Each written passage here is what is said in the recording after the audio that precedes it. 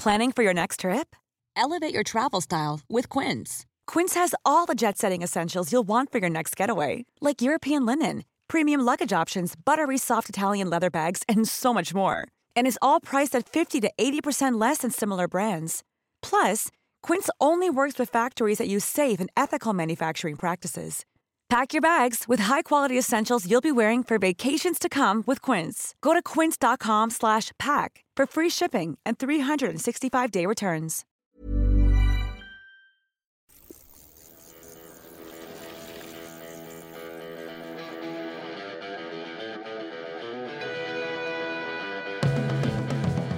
Welcome to the Bradley Wiggins Show by Eurosport, the home of cycling, brought to you by Zwift, where fun is fast.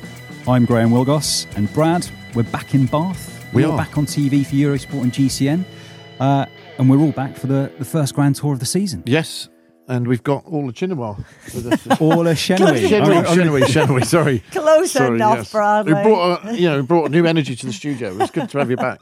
Orla, it's good to be back. You've put up with Brad all day. Yeah. And now you're joining us for the podcast. So thank you. Welcome back. Thank you very much. I haven't had to put up with Brad. Like, I wouldn't put it like that, though. It's only day one, so it's been good so far. Wait till day 2. I was going to go for day 21. All right, day 2, we'll plunge early. I should ask then, because Brad, it's been a few weeks for you and me as well. How are you both? Good, yeah. It's nice to be back, actually. And it doesn't seem like too long ago we were at the Giro the last time, was it, when Teo was doing his thing? So, what is it, 7 months? Yeah, and it's nice to have it back in May. You know, we get that kind of mix-up of, you know, who's going to target what race and whether they do the Giro Tour double and this, that and the other. But already, what a brilliant start.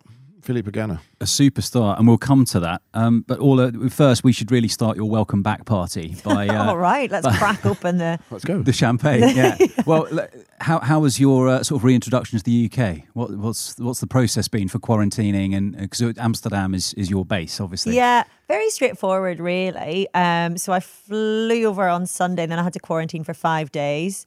But it's been, and then I did an early test to release thing. But it's actually been, dare I say, quite pleasant. I can say this because my husband probably isn't listening from Amsterdam. He is. He's on the line now. Hans, are you there? No, I've got 2 young kids, and my usual life is trying to juggle work with family life.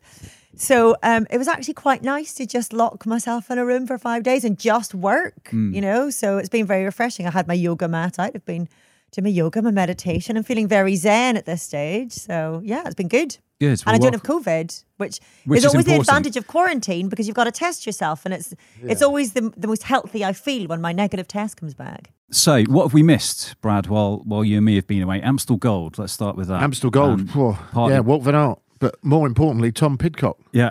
And I mean, everyone is fully aware of how good he is and how good he's meant to be, you know, how good he's going to be. But I say how good he's going to be. He's already there. I think it's the closest finish ever in cycling. Would you? One of? Well, but there was quite a few different I saw a few different photographs. Yeah, different angles. Yeah. But it was really reminiscent of the women's Brabantse Pijl a few weeks before it. And I think that actually, although I couldn't find confirmation of it, but I think that the fraction of a second, which is like 4,000 or something, was exactly the same as Brabantse Pijl. But it's the closest in men's racing, certainly, in a long Which Tom won as well, didn't he? Tom won the Brabantse Pijl. Yeah. So what a start to his professional career. Ex-Team Wiggins rider, British Cycling Academy rider, and he's got some, you know, big days ahead of him. I'm telling you, that guy's going to be something special in cycling. Yes, and an awesome start to his Ineos career too. I mean, they're going to be. You know this team well. So what are they going to be looking at now? Will their plans for him have changed given his performance over the spring? It could well be, and I think cycling's like that now. It's as good as you are, you get your chance, really. And I think Teo proved that last year, and Remco, of course, Egan Bernal winning the Tour at 21. You know, these, we got Pogacar, you know, of course, won a few weeks later. The sport is getting younger and younger from the point of view of not having to wait your time. And Tom Pidcock, although they'll nurse him, and he's clearly ready for this, you know, to go 250, 260 odd kilometres in Amstel Gold and get pipped by Wout van Aert in a sprint, who's a Tour de France sprinter as well as many other things, is I wouldn't underestimate just how big a performance that was. And he's riding with a maturity that I've not seen the like of in a young rider for a long time. I think that finish and the closeness of the finish sums up an awful lot about racing right now and cycling right now. And we've maybe said it for a few years in terms of the youth that's coming through, but I feel like we're in such an exciting time in cycling right now, and the closeness of those two and the calibre of the two of them. Wout van Aert excites me so much. It was what good he for can Dutch do. cycling, wasn't it? Well, he's Belgian, yeah, but for the young Dutch, boat, they almost consider him Dutch. They do. They very much adopt him, And it's he's got Dutch yeah. heritage as well. Yeah. I think he's not far from the border. But he excites me anyway. His style of racing excites me. But there are lots of them like that, and I love seeing these guys coming from cyclocross. And I tweeted something about Pidcock when he won Brabantse Pijl that I think some people sort of misunderstood, but I was saying it was almost remarkable that was his first professional win. And some people were taking that as if to say that he should have won already by now. What I meant was I feel like we've known about Pidcock's talents for such a long time. And obviously he won the Baby Giro, as we call it, last year. But he's got such huge potential that he's delivered on already. I was just surprised that was his first win, because I feel like it was confirmation of what we knew already, that he's a supreme talent. Yeah. Well, he's we don't know what his potential is. I think he could win the Tour de France one day. I really do. Talking a man who has won the Tour de France, Pogacar out-sprinting Alaphilippe to the line at Liège-Bastogne-Liège. I mean, we're blessed with such great riders at the moment, young riders. Yeah. We've been so used over the years to talk about the Nibali's of this world and that, and Gilbert and these guys, but it's this generation have just come through a lot earlier now, and it's brilliant to watch. But yeah, Pogacar, I mean, certainly wasn't a fluke in the pan. We saw what he did at the Vuelta the year before when he was winning the mountain stages there. Tour de France winner winning Liège-Bastogne-Liège. It happened last year due to Alaphilippe's sort of kind of disqualification and salute, wasn't it, when Primoz won? But obviously, Primoz didn't win the Tour de France, but he was up there in the Tour, and it's great to see now with the calendar back where it should be, a Tour de France winner up there early season competing in the classics. And one more for you, Casper Asgreen outpowering Mathieu van der Poel to the line at the Tour of Flanders. Again, and certainly not one that I predicted. And Mathieu is probably the disappointment for me this spring, because that Tirreno stage that he won, where he just dominated, it looked like, God, this guy's going to...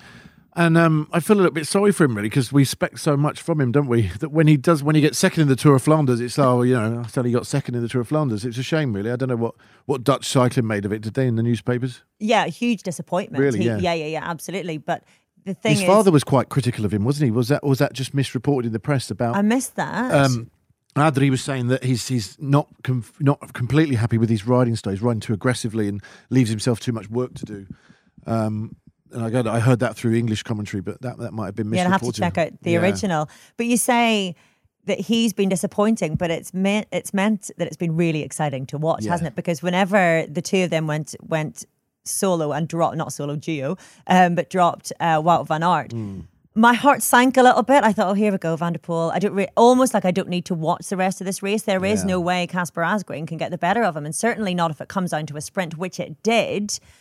And I just thought it was so impressive from Asgreen to have that confidence and to wait and to not try to attack too early, to wait and to try to beat Van der Poel in a sprint and to manage it was really quite spectacular. I think that stems from the team and Lefebvre and Wilfried Peters and these guys.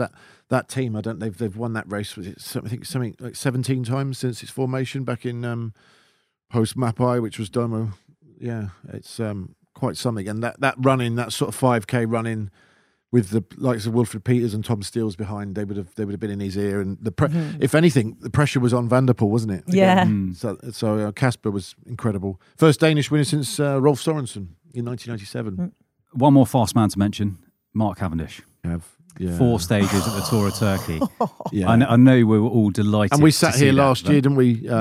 With him in tears at Gent-Wevelgem. Yeah. Wondering if he's ever raced. You've been one of his big cheerleaders, Bradley, and you're one of the few who said that. I think it's great. I sent him a message saying, I sent him and Peter a message saying, back where he should be with a smile on his face. Yeah, and it's his rightful position, And if he does nothing else for the rest of the season, he's proved he can win again. Absolutely, and that's what he needed to do. And I think that's what.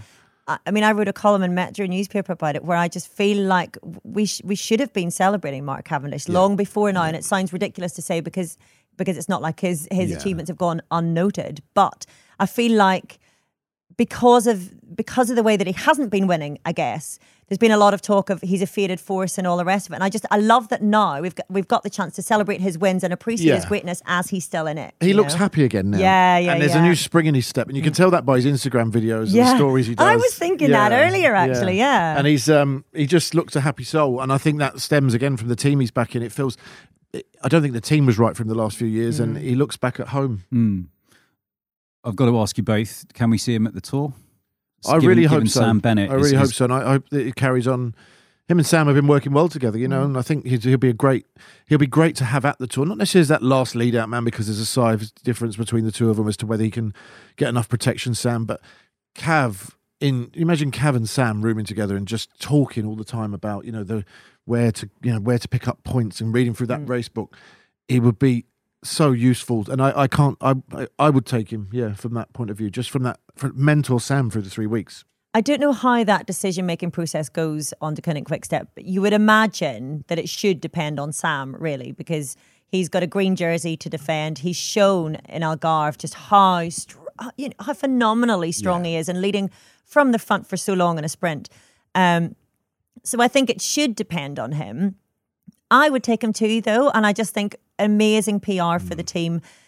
If they're all aligned, then what an amazing sprint you've got. And also, what a great hand to be able to play. Everyone will, of course, be watching Bennett. Cavendish wouldn't be that much of a surprise, but it always helps in a sprint to not necessarily know which man you're going to mark, Yeah. I'd love to see it.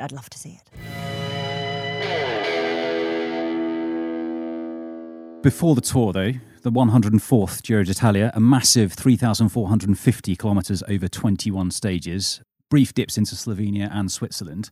Before we get into today's stage, the opening time trial, I wanted to pick out a couple of stages just looking forwards that are really going to make a difference, starting with perhaps stage 11 and a bit of Strada Bianchi. Yeah. We did that in 2010. I think it's been in a couple of times since then, hasn't it? It's going to be unpredictable. It's tough. It's great to watch. There'll be selection of choice of wheels and bikes to use, and obviously the weather conditions. It adds that spice to the race, and it's becoming part and parcel of the Giro a bit now. I think that Strada Bianchi. It was I think the race started in 2009, didn't it? It's the Strada Bianchi race. Yeah. It's becoming this. The course of the white roads. They call it, and it's really sort of becoming part of the fabric of Italian cycling again now, like it used to be historically when Fausto Coppi and all these guys used to ride up the hills, which were then white roads. A bit like the sort of rejuvenation of the cobbled stage in the Tour de France every couple of years. It's becoming more and more kind of the heritage of cycling within France or Italy. That Strada Bianchi is now part of cycling. It's a historical race, and they're integrating it into their grand tours now, which is great to see. A bit like in the Vuelta's version of it is, the kind of the steep climb at the end of the race that they always Hugh won on last year. The Angliru was the climb. That's the one. That's the one. The Angry Lou is one of the riders called it. Yeah.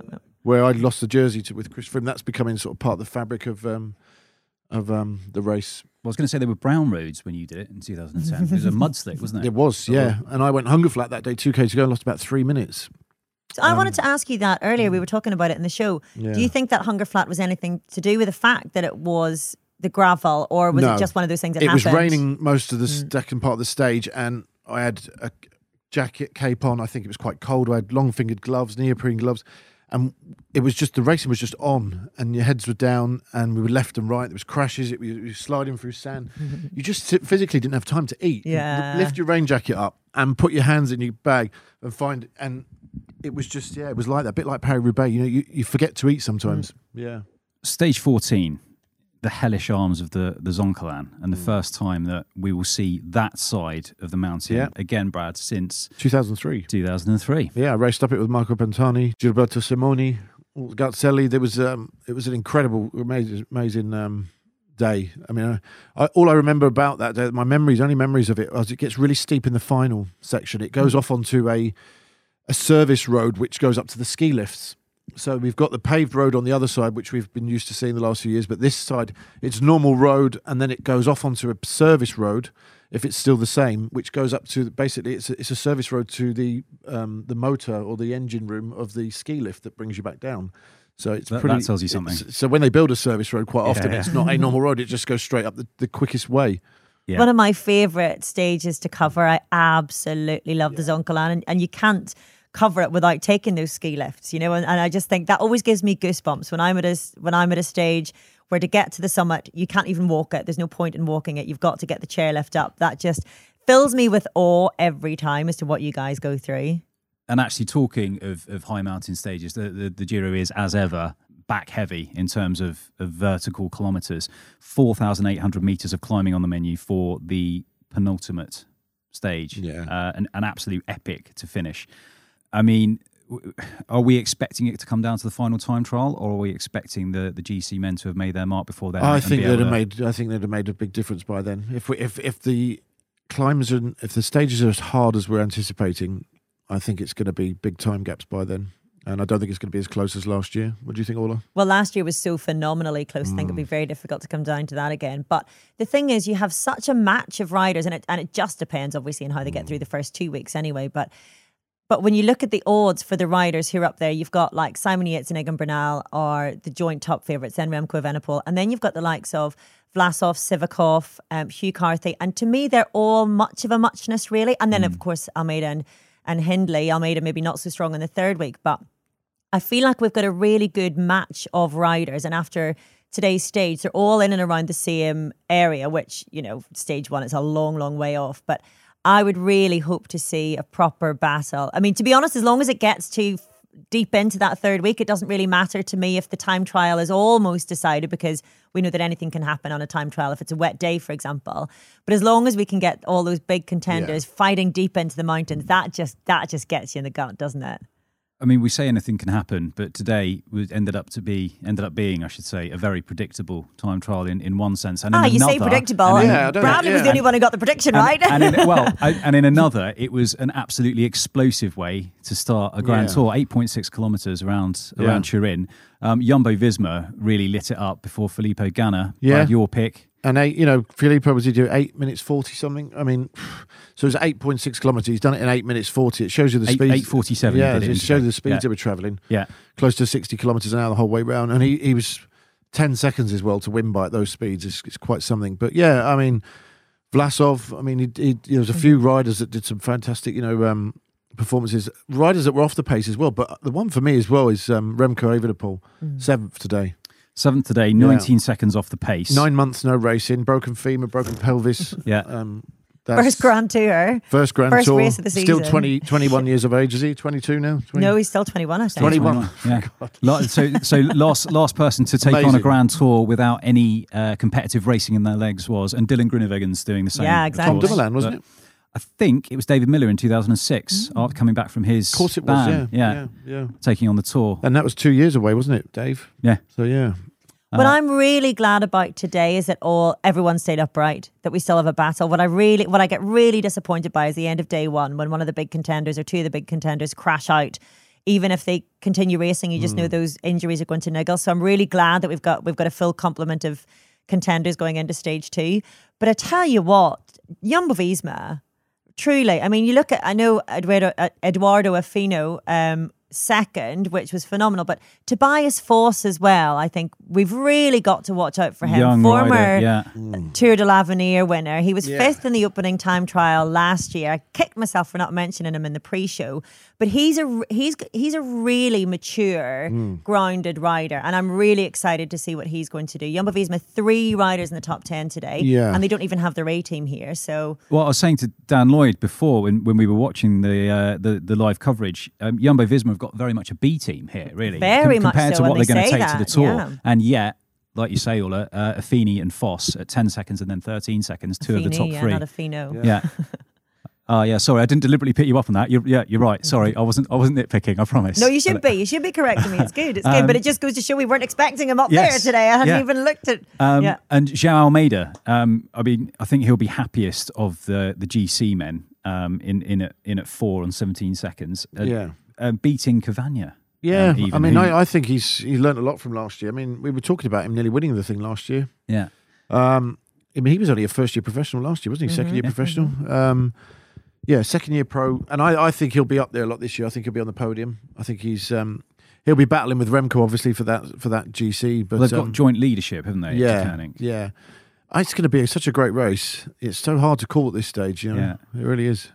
So I just want to dwell on Cavagna there for a second too, because I think we were looking at the course today thinking that it probably suited Ganna better, but Cavagna at the Tour de Romandie has shown that Ganna is beatable, even though very, very different scenario when it's cold, when it's wet, particularly that final time trial at Romandie when you've got a week's racing in your legs.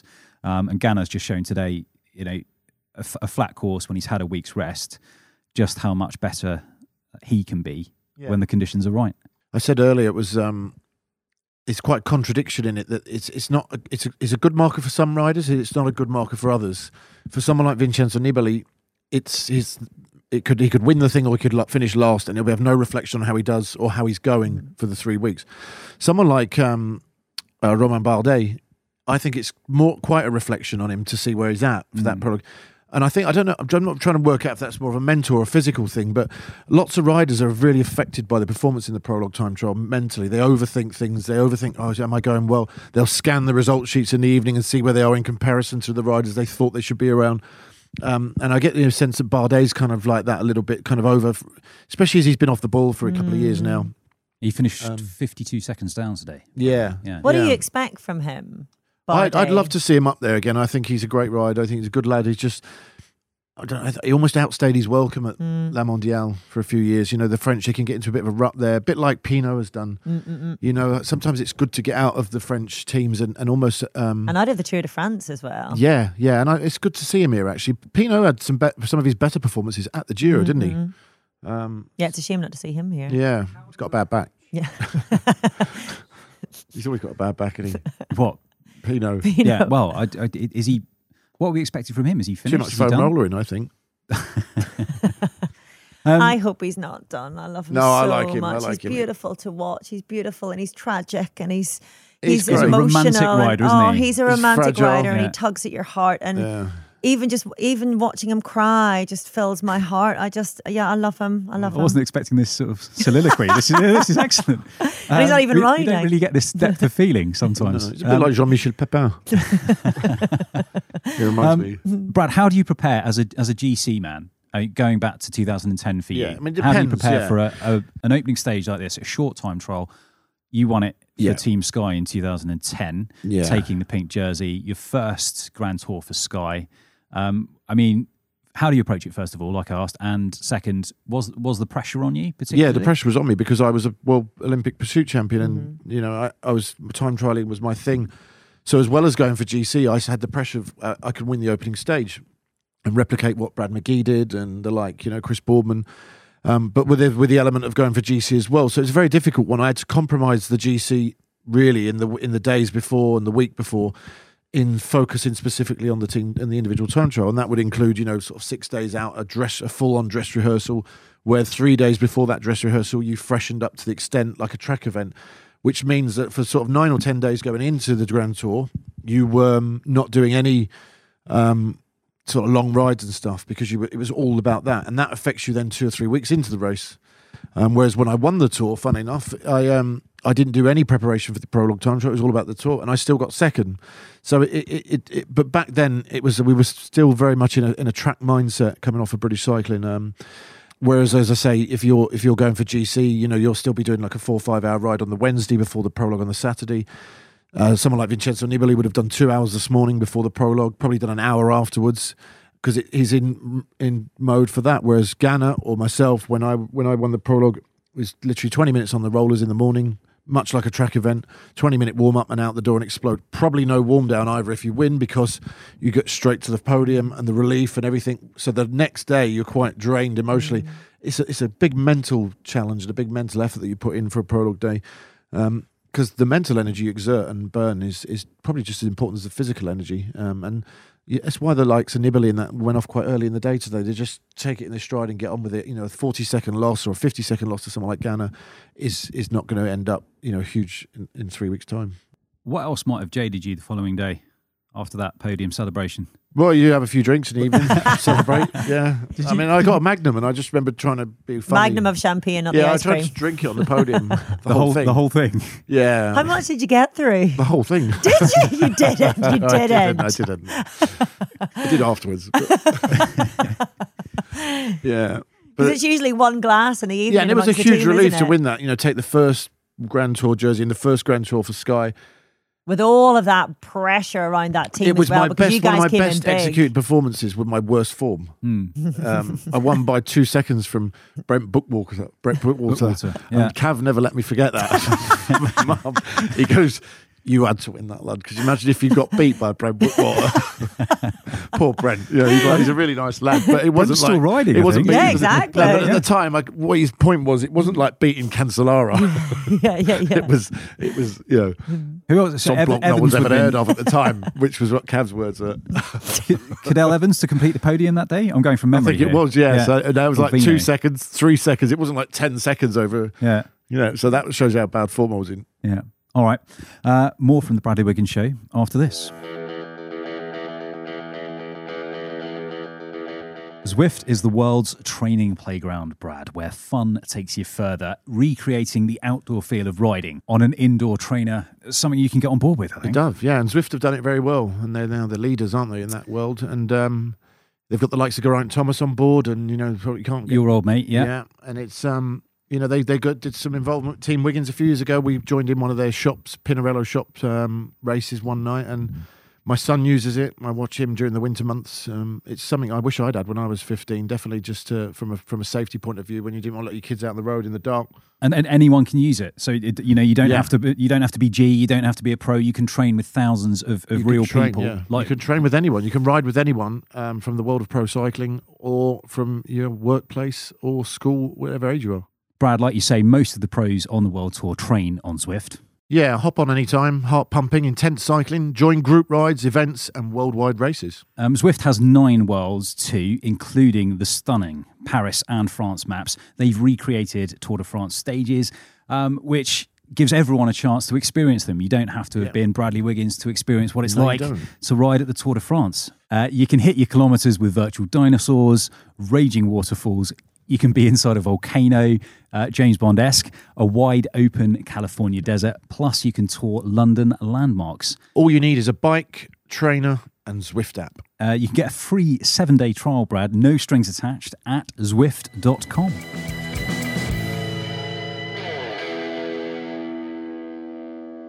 Welcome back to the Bradley Wiggins Show by Eurosport, sponsored by Zwift, where fun is fast. Unless you've got no brakes. Brad Orler. I'd like to dwell. And it's terrifying. I'd like to dwell for a moment on Filippo Ganna.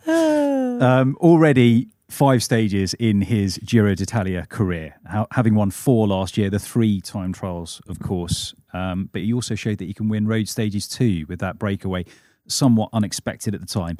He's only 24. Perhaps it's a bit early to ask this question, but does he have the potential to beat Mario Cipollini's all-time record of 42? He does. I mean, he'll have We're doing to a calve on him, aren't we? Though we're going to have him cursed now Yeah, I mean- forevermore. Chasing It Merckx's doesn't record, matter. Yeah. right? Yeah. He's not a sprinter. Cipollini was in an era where, you know, it was predominantly an Italian race with a couple of wild cards from other countries. And it was the first era of And the he sprint ruled train. the peloton. Yeah. I mean, I remember doing the 2003, we were in Sicily on stage 2. We were going up this mountain, I think Vesuvio or somewhere like that, down the other side. And it was guaranteed to be a sprint if no one attacked up the climb. He went to the front with Mario Scirea and Bramati, and they just sat up like that across the road, put their arms in the air and said no one attack. We rode up this thing for an hour down the other side and Cipollini won. Actually, Cipollini didn't win, Pataki won.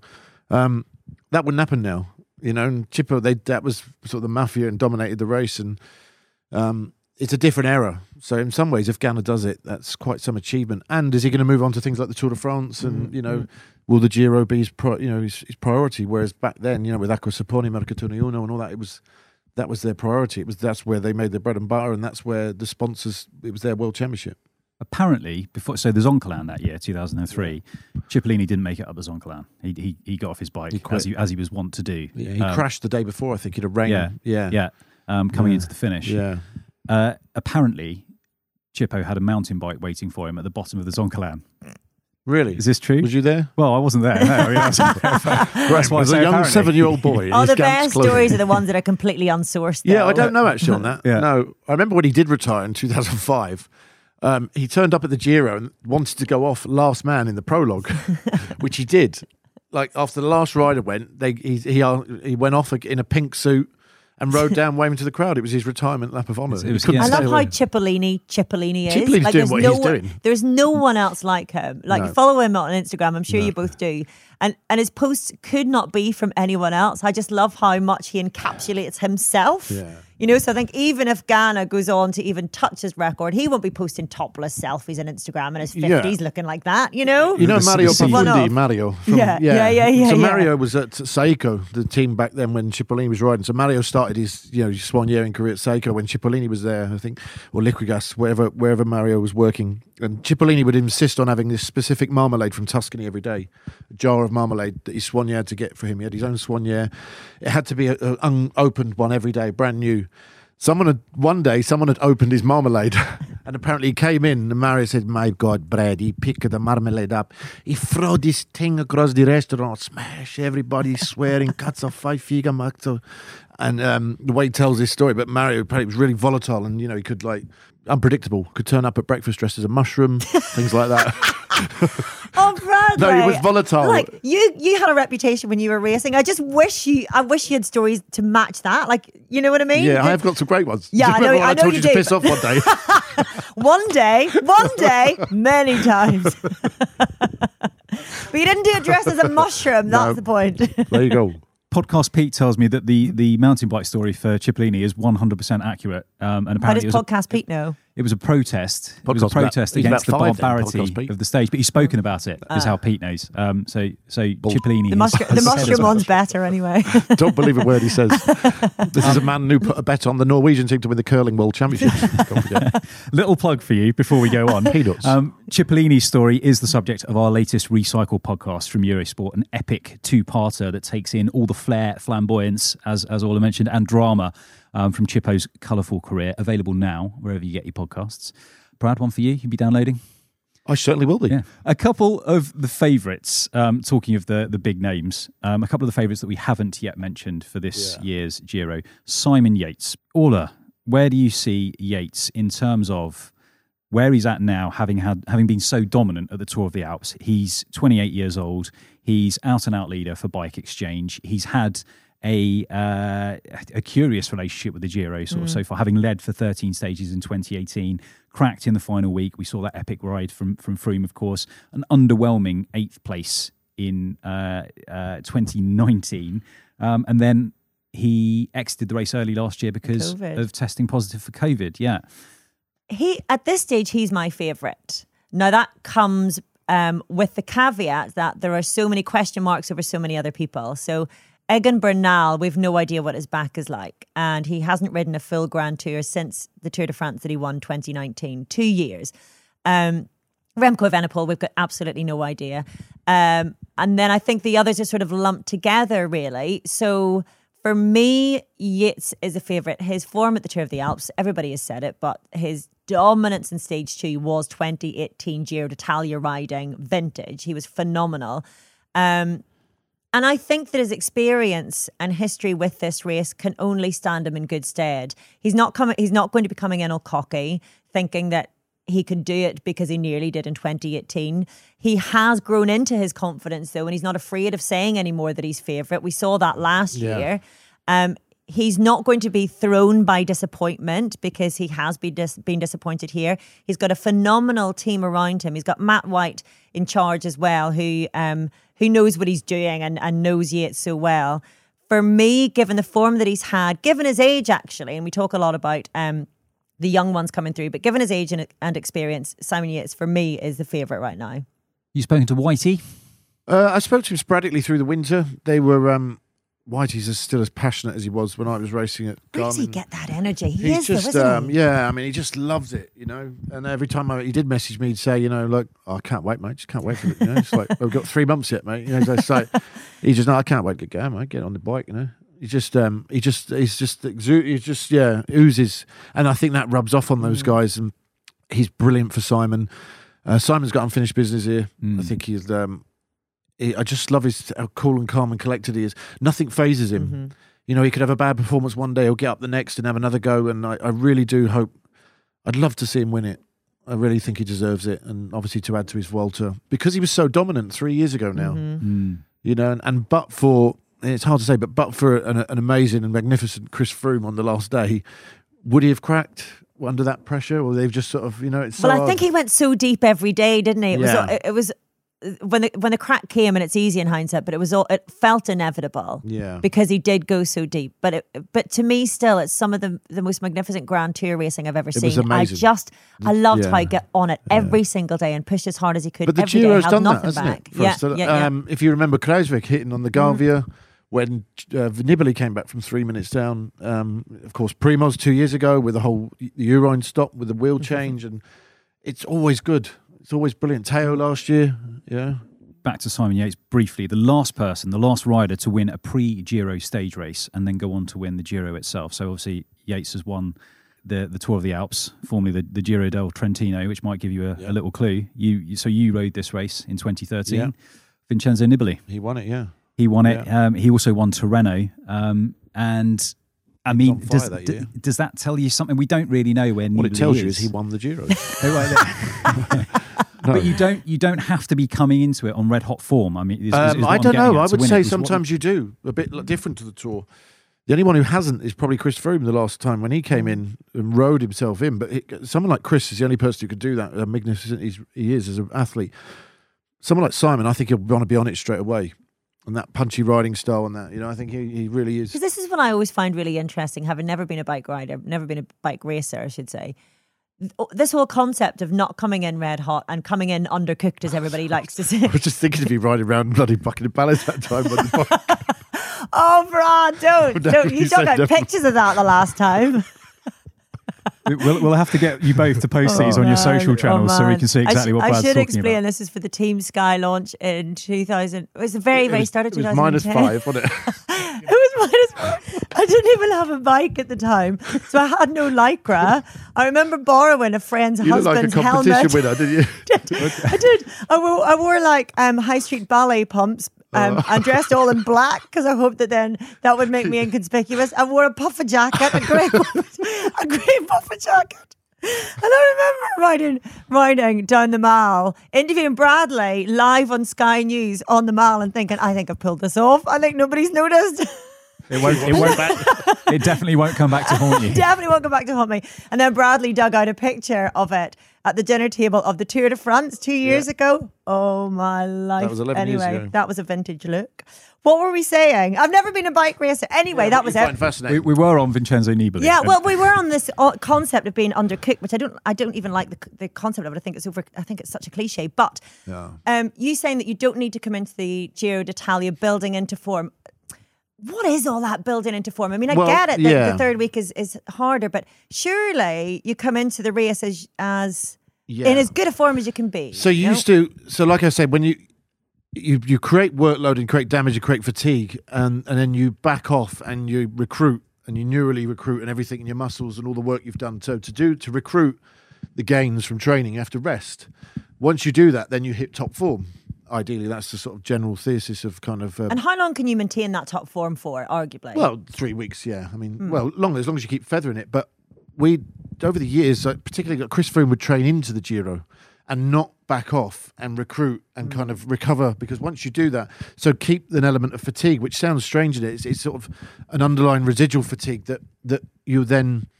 so you basically ride at sort of 90%, 85% for the whole thing, rather than starting at 100. And the fresher you are, the more damage you can do. So you go too deep into reserves because you're too fresh, you then have a massive sort of payback for that, really. So that's kind of the sort of simplest way of trying to explain it.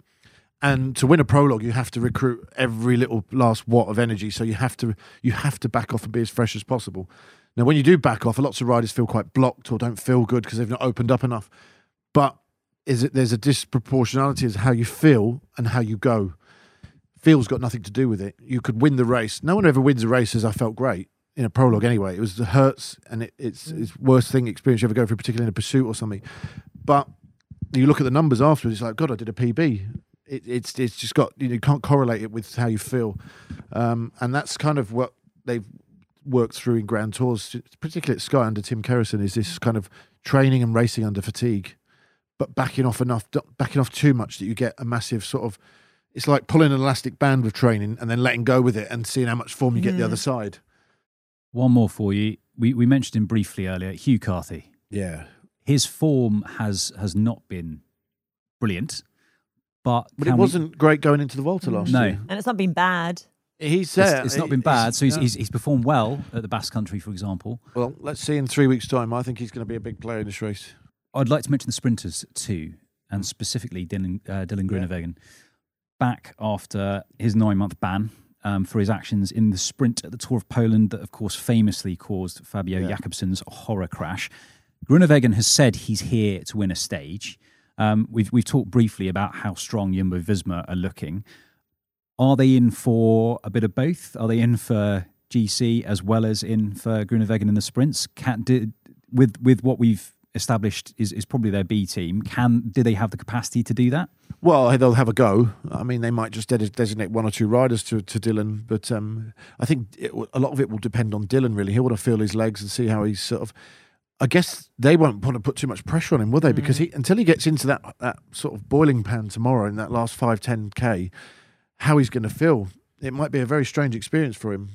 They've had to treat this one really carefully. They've looked after him well, though, haven't they? They seem to have looked really after him well. Yeah, and I've spoken to Richard Pluche, the team manager, an awful lot about this actually over the last year, and he has said how, I asked him how do you look after Groenewegen during all of this because it's been a terrible time for him, and I don't apologise for being sympathetic, because what happened in the Tour of Poland was not much worse than what happens in a lot of sprints. The consequences, to my mind, were much more down to the race organisers than anything else.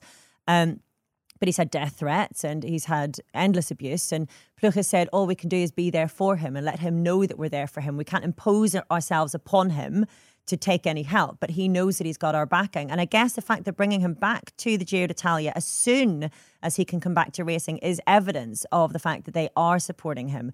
I don't think they would bring him here unless they believed he could win a sprint and unless they wanted him to win a sprint. And if they want him to win a sprint, they're going to work for him. The thing is, sprint trains aren't what they used to be. They're not as necessary as they used to be. And Groenewegen's a kind of sprinter, like most top sprinters, who can jump on the back of anyone else's train and take a win.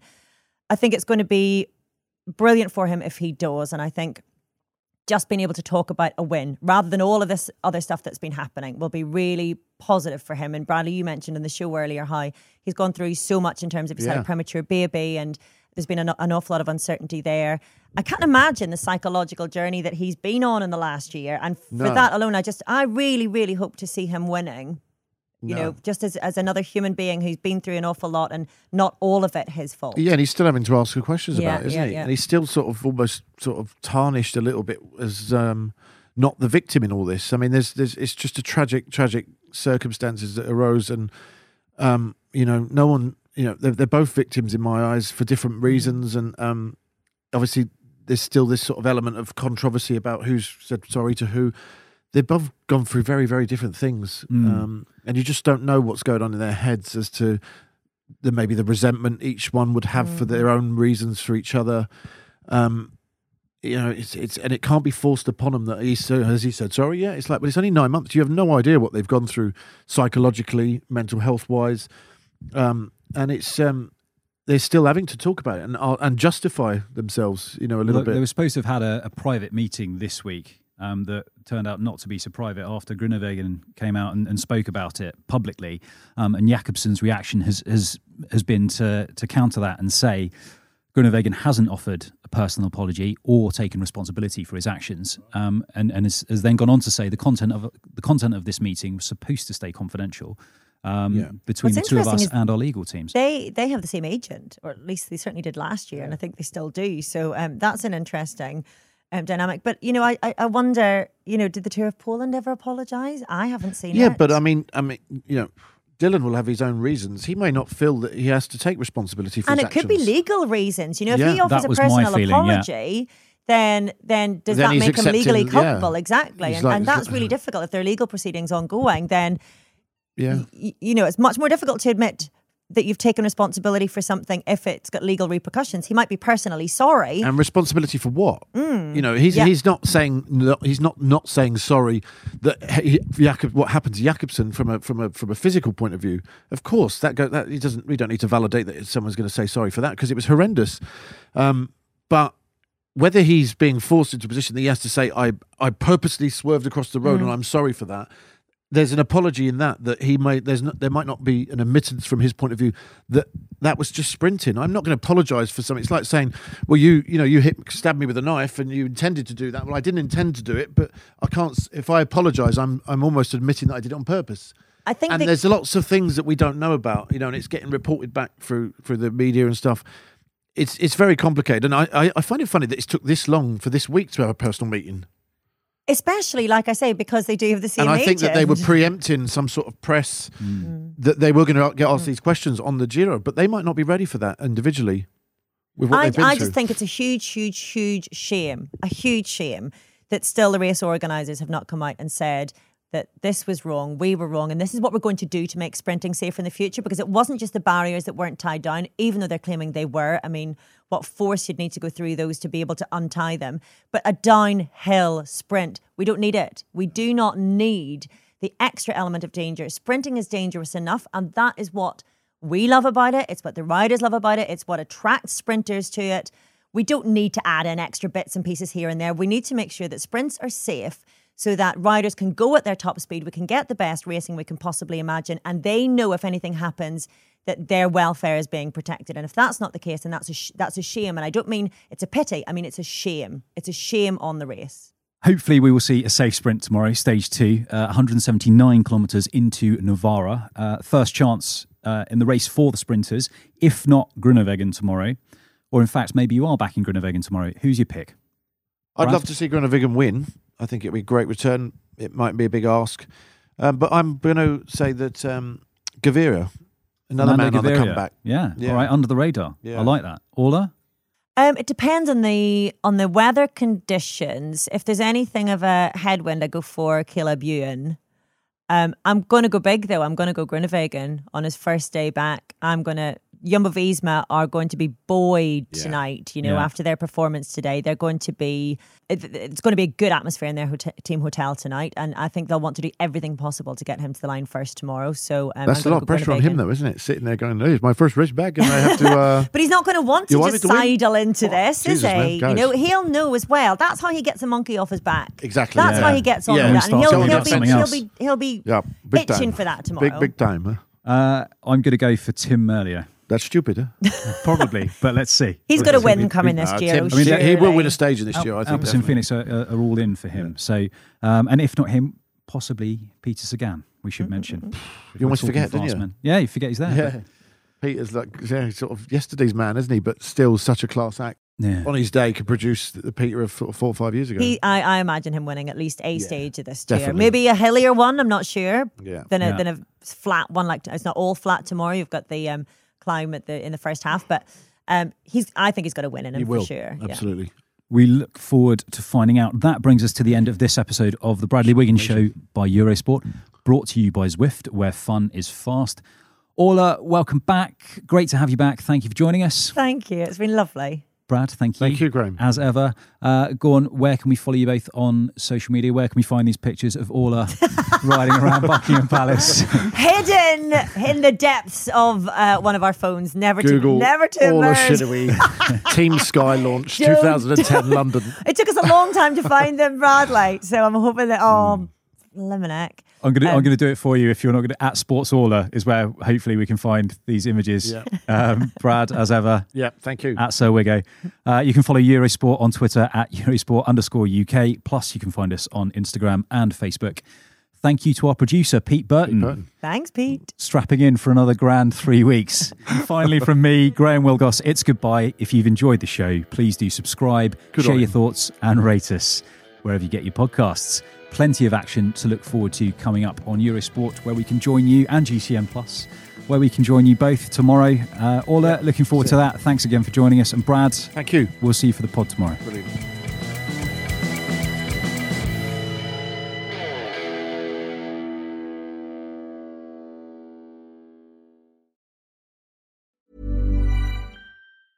Planning for your next trip? Elevate your travel style with Quince. Quince has all the jet-setting essentials you'll want for your next getaway, like European linen, premium luggage options, buttery soft Italian leather bags, and so much more. And is all priced at 50 to 80% less than similar brands. Plus, Quince only works with factories that use safe and ethical manufacturing practices. Pack your bags with high-quality essentials you'll be wearing for vacations to come with Quince. Go to quince.com/pack for free shipping and 365-day returns. Imagine the softest sheets you've ever felt. Now imagine them getting even softer over time. That's what you'll feel with Boll & Branch's organic cotton sheets. In a recent customer survey, 96% replied that Boll & Branch sheets get softer with every wash. Start getting your best night's sleep in these sheets that get softer and softer for years to come. Try their sheets with a 30-night guarantee. Plus, get 15% off your first order at bollandbranch.com. Code BUTTERY. Exclusions apply. See site for details.